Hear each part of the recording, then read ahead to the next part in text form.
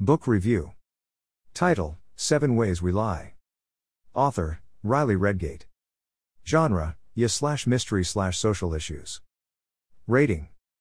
Review. So after reading Noteworthy, I managed to get my hands on both 7 Ways We Lie and Final Draft by Riley Redgate, but both have sat on my TBR for ages, but I am finally getting to them. I was reading this book in a physical format as well as the audiobook, which is narrated by a full cast similar to the Illuminae series, which I loved. So this book features perspectives from Olivia, Kat, Matt, Juniper, Valentine, Claire, and Lucas, and the novel opens with Olivia's perspective. I know each of the characters who have a perspective represents one of the 7 deadly sins, and I was eager to work out who represented which sin. So, we learn that Olivia is the promiscuous one, making her seem like lust, although this may change. We also learn that one of the teachers in their high school is having a romantic relationship with a student, but no names are mentioned, and this will make up the mystery element of the story.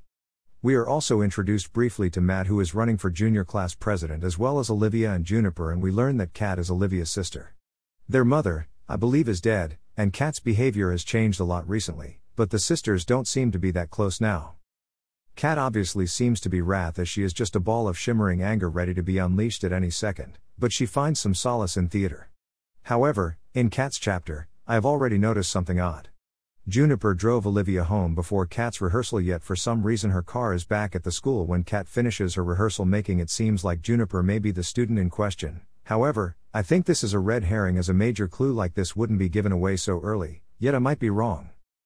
The next perspective is Matt's. Matt represents sloth as far as I can see, but he does have a major crush on Olivia, and we also see some more of Juniper, but this time crying in her car, which sparks so many questions which will hopefully be answered soon, as her perspective is next.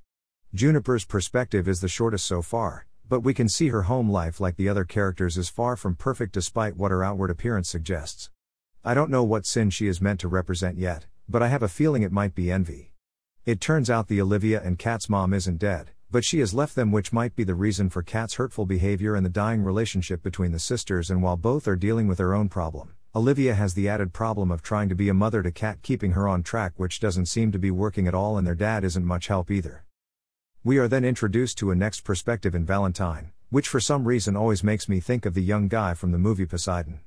We already know that Matt doesn't like Valentine, but then again everybody sees people differently, but I have a feeling he is going to be the ass of the group. Valentine, I am almost sure, represents gluttony or pride because of his attitude, but we learn he is the one that reports the teacher-student relationship after overhearing part of a conversation. Despite only being 50 pages into this novel, I want to find out who the pair in question is already. When we finally get Claire's perspective, it makes me rethink who could be tied to what sin, as Claire definitely strikes me as pride or envy, and we still have Lucas's perspective to go. Lucas is Claire's ex-boyfriend, and pansexual, which is an interesting representation I haven't seen much of, and he seems to have a little crush on Matt. Lucas definitely represents greed, and he always wants more money, more things, and more from life. So, now we have been introduced to all the perspectives, I was very excited to see who is the student in question. I am leaning towards Juniper, but we could be thrown a major curveball. As we approach the halfway mark in the school, we slowly dissect the lives of our narrators, figuring out who they are, what they want, and how they live, and not one of these characters has a great home life. The only character that comes close to having a semi-normal home life is Valentine and maybe Lucas, but Valentine deals with bullying at school and Lucas is a drug dealer, so I am not sure if this counts. We also see a tentative friendship forming between Matt and Olivia, discounting his crush on her. They both know what it is like to live in a tense home and dealing with parental issues. I can seriously see this friendship developing into a romance, and it would be amazing because it would enable Olivia to have a solid relationship and let someone in, and the same for Matt, because in different ways they don't allow people to get close to them, Matt with his silence and Olivia with her multiple short-term boyfriends. Seeing the characters interact with each other is great, and seeing how they form relationships even if they don't want to. It is also interesting to see that Valentine might have worked out the identity of the girl who he heard with a teacher, and I have the feeling that my hunch might be right, but I won't be 100% until I know for sure. At this point in the novel, I was sure I knew who the student was. The question is now, which staff member is this person involved with? What we know so far is that Valentine is the only one who thinks he knows the identity of the student, but doesn't really want to turn her in, as he could ruin her life despite it being the right thing to do in his mind. One of my favorite scenes so far is between Lucas and Valentine, as Lucas has a little crush on Valentine, and seeing the unlikely pair together made me so happy. Speaking of unlikely pairings, I was really hoping that Matt and Olivia would get together. the interactions between the characters, both good and bad, are so well written that even if things are going wrong for one or two particular characters, you are completely invested in the story. However, things start a downward turn when at Juniper's party we get to hear a conversation between the student and teacher, and we begin to realize that this relationship was consensual and wanted by both parties, but something isn't right, and things begin to make a little more sense when the ambulance arrives. As we approach the 3/4 mark in the novel, the only people that know who is involved in this relationship are the people in the relationship and Valentine. He still hasn't told anyone, but I have a feeling the truth is going to come out whether he does it or it just comes out naturally. Seeing 7 people bound together by a secret is amazing, but the burning question I have is who is going to break first, if at all? Also, I have been dying for Valentine and Lucas to get together and for Matt and Olivia to stop dancing around each other, so I hope that happens soon.